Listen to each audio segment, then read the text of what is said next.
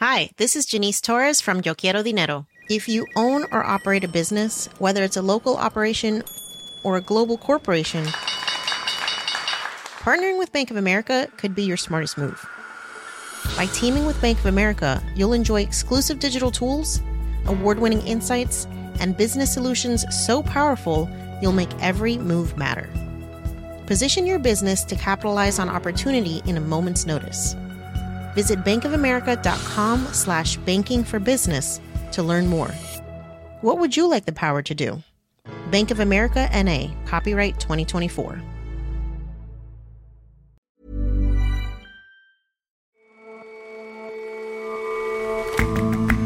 Hello and welcome to The Intelligence from The Economist. In New York, I'm John Fassman. Every weekday, we provide a fresh perspective on the events shaping your world. Russia is losing around 150 tanks a month in Ukraine, a pittance compared to its Second World War losses, but because tanks today are more sophisticated, making them is harder, which will pose an increasingly tough battlefield problem for Russia. And Labrador Retrievers, they're lovable, energetic, and good-natured, spent 31 years as America's favorite dog breed, but they've been replaced atop the charts. By whom? Stay tuned for our discussion of the warp and woof of canine popularity.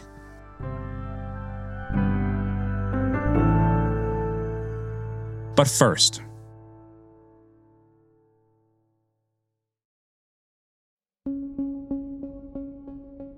on Sunday, it was announced that Credit Suisse, a Swiss bank, was being taken over by its longtime rival UBS, in a merger orchestrated by the country's financial authorities.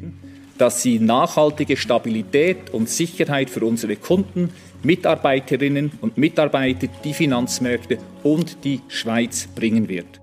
Axel Lehmann, chairman of the embattled bank, said he was happy about the deal and that it would bring stability and security to its clients and employees. But with UBS expected to make tens of thousands of layoffs at Credit Suisse, bankers will still be feeling anxious. So too are investors elsewhere. As part of the deal, $17 billion worth of Credit Suisse's convertible bonds were written off entirely, or bailed in. In recent days, other bank bonds have fallen, as people have realized that their value too could be taken to zero in a crisis. New efforts to restore confidence in the troubled banking sector, all in the wake of the collapse Silicon Valley Bank, and it is one of the tech industry's largest lenders, also lends to individuals across the country. It was a weekend that reminded a lot of folks of the troubling times and tumultuous times of the great financial crisis. Regulators scrambling to shore. It's the second big shock to hit the global banking system in just 2 weeks, after a ferocious run at Silicon Valley Bank on March 9th saw tens of billions of dollars of deposits flee in just 24 hours.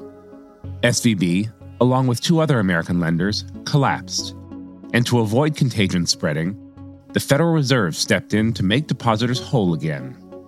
Yesterday, the world's financial markets remained largely flat. You might say, all's well that ends well. But more than a decade on from the financial crisis of 2008, the scare has highlighted just how precarious the banking sector may be. So after the global financial crisis, regulators thought a lot about how to rescue banks that fail, but whose failure posed a threat to the financial system or to the global economy. Henry Kerr is our economics editor.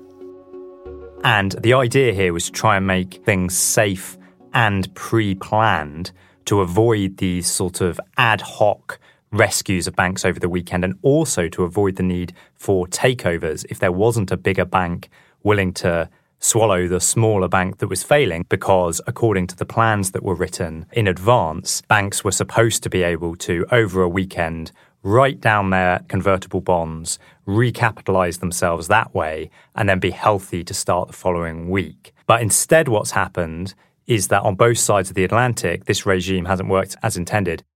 So why hasn't it worked? It didn't work with SVB and Signature Bank because those banks in the US were sufficiently small to have been exempted from the strictest regime for planning for their own failure in this way. So they simply weren't covered, and yet it turned out that they were too big to fail in the sense that regulators weren't willing to let their deposits get tied up. In the case of Credit Suisse, it's failed in that it seems like regulators rejected the clean bail-in solution, the pre-planned solution for resolving Credit Suisse, and have instead insisted on a takeover.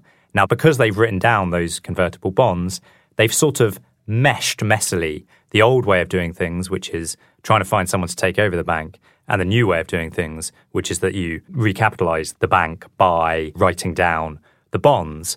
And it's resulted in this weird outcome whereby, despite the fact that the bonds have been taken to zero, the shareholders of Credit Suisse are still getting something. They're getting this payment. It's small, but they are getting something. And that's unusual because it seems to have inverted the usual way you think about the capital structure of a bank. Usually people think of this waterfall where all the bondholders get paid before equity gets anything. But the convertible bondholders here have been wiped out while the shareholders still got something, and that's a little odd. And so there's a bit of chaos and uncertainty in the banking sector. What effect is all of this having outside that sector? Essentially, what's happened is exactly what regulators after the global financial crisis were trying to avoid when they wrote rules that were intended to make everything very orderly in this situation. We've got ad hoc rescues and a lot of uncertainty about banks' health and about how they will be treated by regulators should they fail.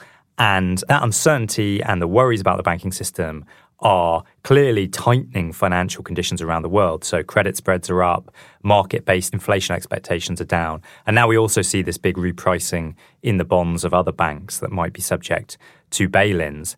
And that tightening in financial conditions is going to squeeze the real economy. And there are lots of linkages between the banks that are under threat, particularly in the US, and the real economy. One is that about 70% of commercial real estate loans are made by the small, medium and large banks, the non-massive banks, if you will, everything under about $250 billion.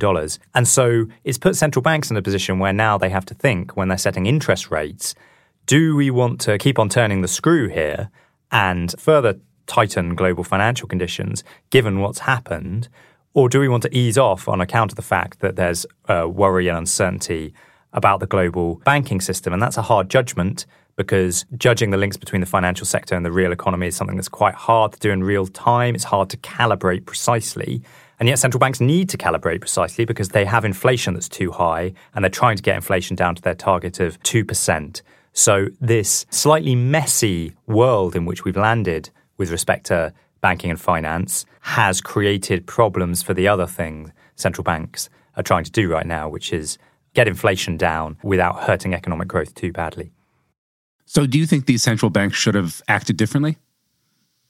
Well, with respect to the Fed and what it's done since the banking crisis started, I think the moment at which it could have acted differently, or indeed policymakers more broadly, because this also includes Congress, was prior to the crisis, because it's clear now that banks of the size of SVB and Signature Bank should not have been exempt from the resolution planning and should not have been exempt from some of the mark-to-market rules for their securities portfolios.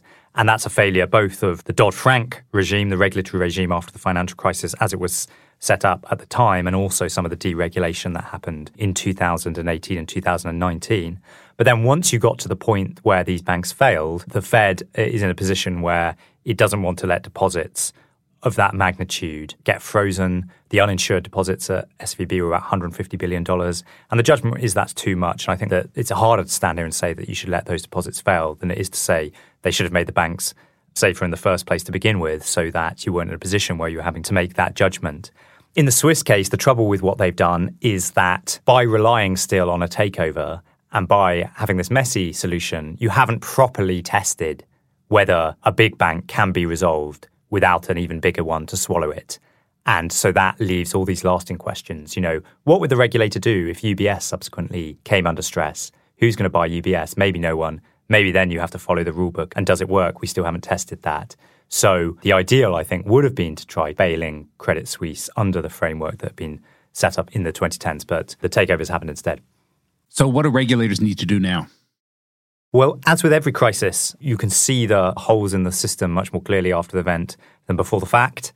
And in the US case, that means that some of the exemptions that apply to these smaller banks shouldn't be there. The rescue of their depositors show that in the event that they have these ad hoc rescues written for them.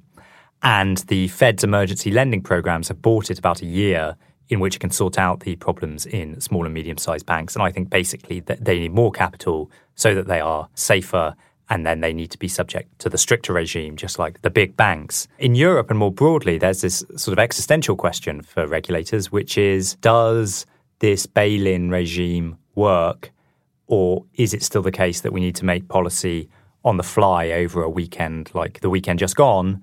And that's a somewhat harder question to answer. And if it turns out that no one really thinks you can bail in a bank, that it always needs rescuing either by another bank or by the government, then I think ultimately where that lands you is also bigger safety buffers, because that means that you really, really don't want to ever get to a situation where you have to make those sorts of choices, which means banks need more capital than we thought.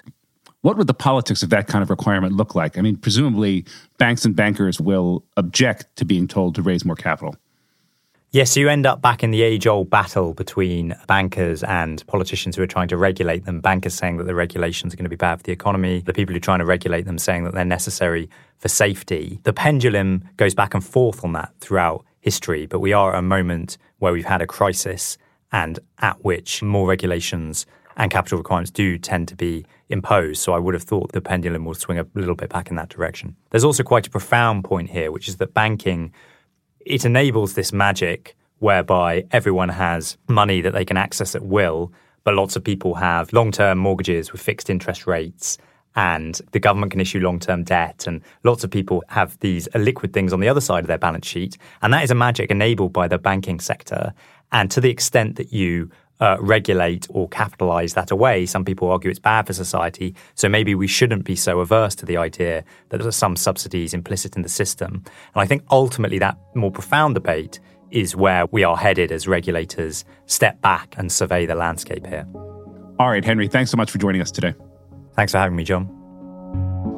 To hear more on how this latest banking crisis is affecting the global economy, tune in to The Economist Money Talks podcast this Thursday.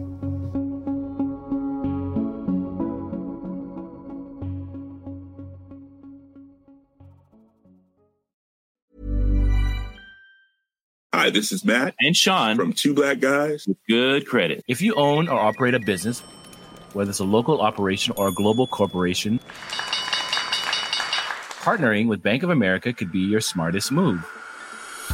By teaming with Bank of America, you'll enjoy exclusive digital tools, award-winning insights, and business solutions so powerful you'll make every move matter. Position your business to capitalize on opportunity in a moment's notice.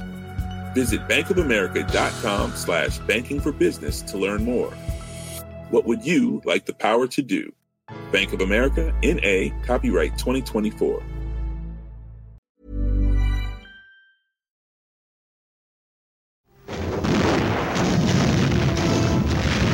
Hitler had said, "Today Germany, tomorrow the world," and this was tomorrow. In the Great Patriotic War, World War II as we call it, the Soviet Union suffered simply horrendous losses of personnel and of tanks. David Hambling writes about science and technology for The Economist. They started off the war with something like 23,000 tanks, but during the course of the war they lost 80,000 tanks, more than 60 a day. And the reason why they were able to keep fighting was simply because they were able to convert their entire industrial capacity to war production. More guns, more tanks, cries the Red Army. And the factories answer with more guns, more tanks. These workers don't stop even for air raid alarms. Every minute counts. They were turning out over 1,000 tanks a month.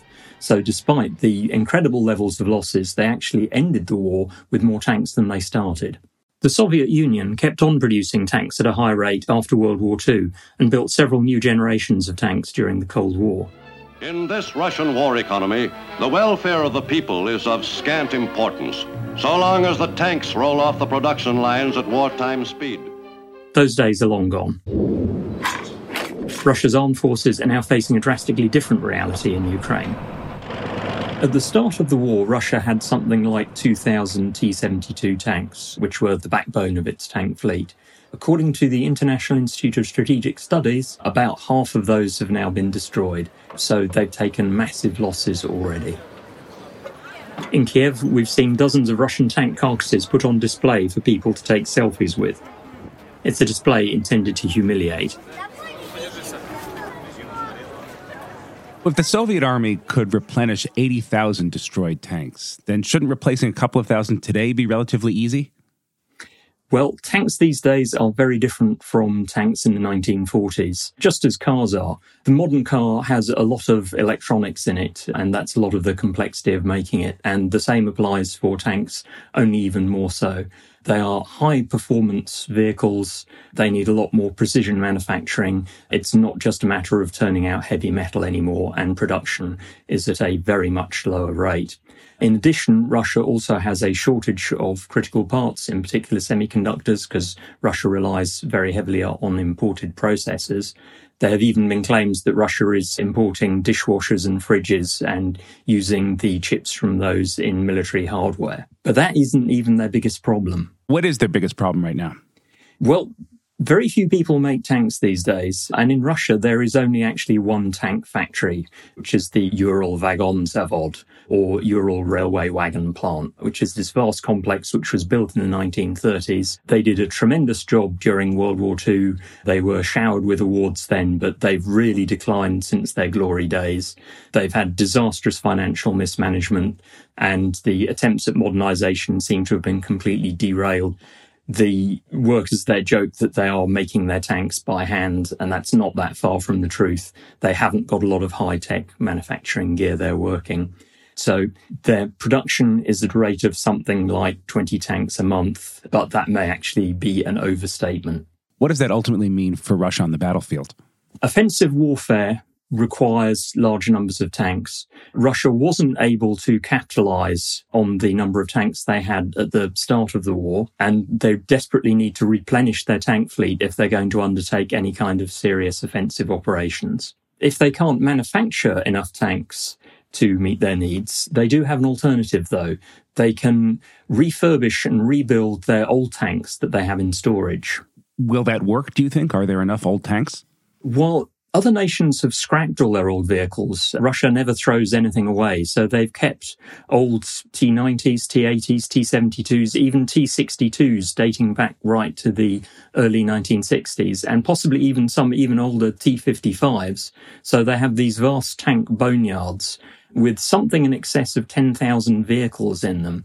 Russia's long had what they call armoured vehicle repair plants, BTRZs, which have been taking these old vehicles and refurbishing them, fitting them with new engines and new electronics, and updating them to modern standards.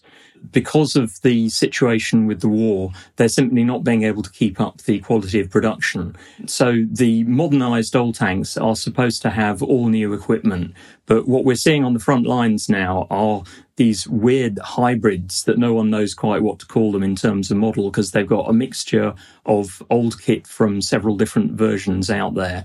And in some cases, they're missing some of the more modern equipment like thermal imaging sights. At the moment, there are 3 of these plants that are refurbishing tanks, and they're producing about 20 a month. And there's 2 more that are being set up in the light of the Ukrainian war. So that should give them something like 100 tanks a month extra, which is a massive improvement over just the 20 that Ural Vagon Zavod is able to manufacture new builds. Ultimately, however, it's quite doubtful that they're going to be able to keep up anything like with World War II. Tanks are being destroyed far faster than they can make or refurbish them. So we're likely to see a steady decline in the number of Russian tanks out there, and also we're going to see more and more older models on the front line, so the quality will decline as well. All right, David, thank you so much for joining us today. Thank you. And replenishing tanks isn't the only problem Russia faces. Our new podcast, Next Year in Moscow, talks to Russians who have fled their country and are trying to change its direction from the outside.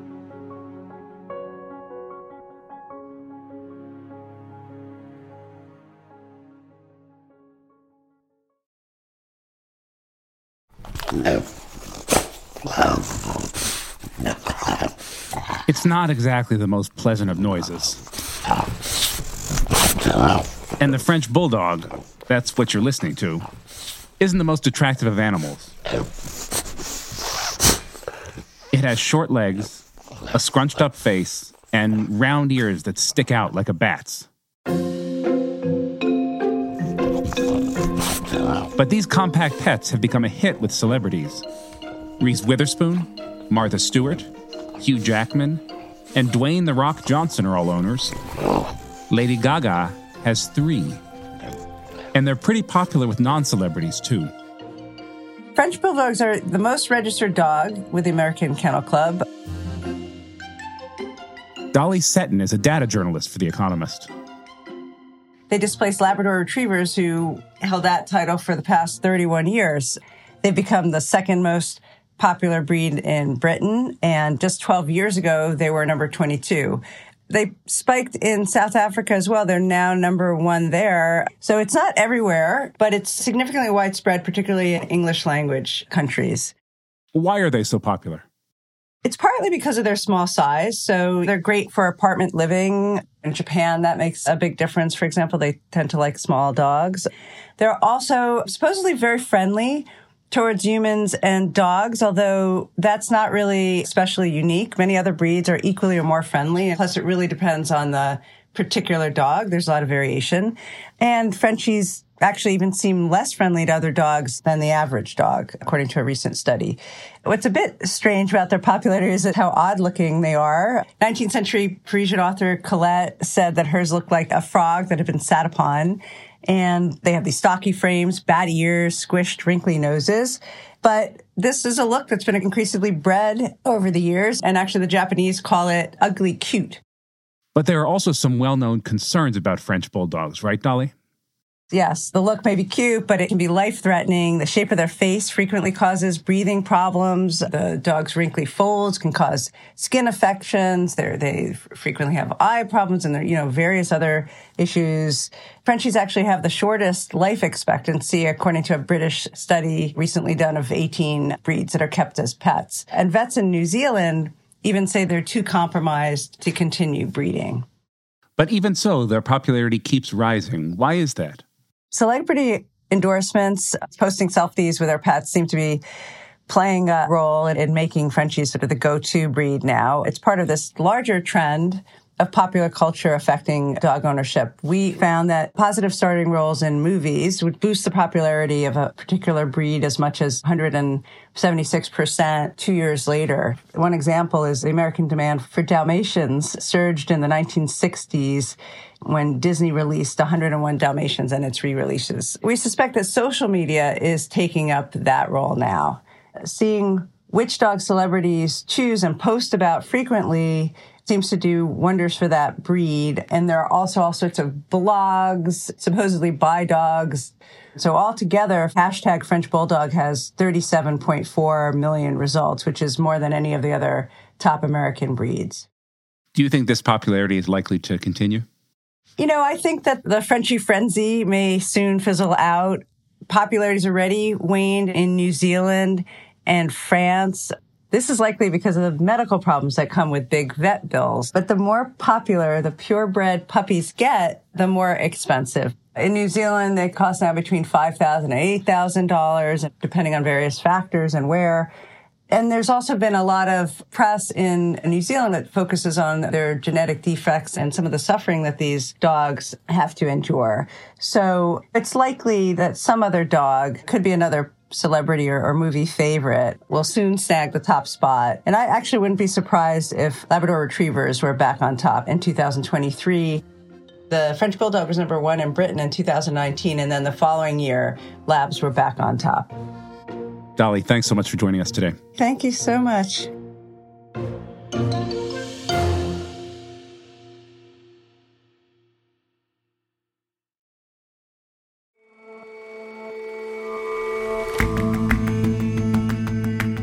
That's all for this episode of The Intelligence. Let us know what you think of the show. Drop us a line at podcast@economist.com or leave us a rating wherever you listen. We'll see you back here tomorrow.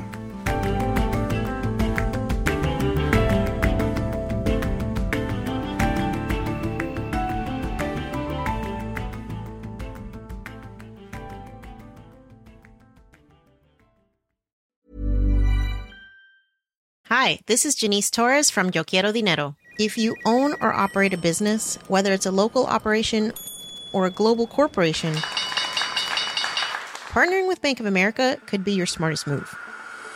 By teaming with Bank of America, you'll enjoy exclusive digital tools, award-winning insights, and business solutions so powerful you'll make every move matter. Position your business to capitalize on opportunity in a moment's notice. Visit bankofamerica.com/bankingforbusiness to learn more. What would you like the power to do? Bank of America, N.A., copyright 2024.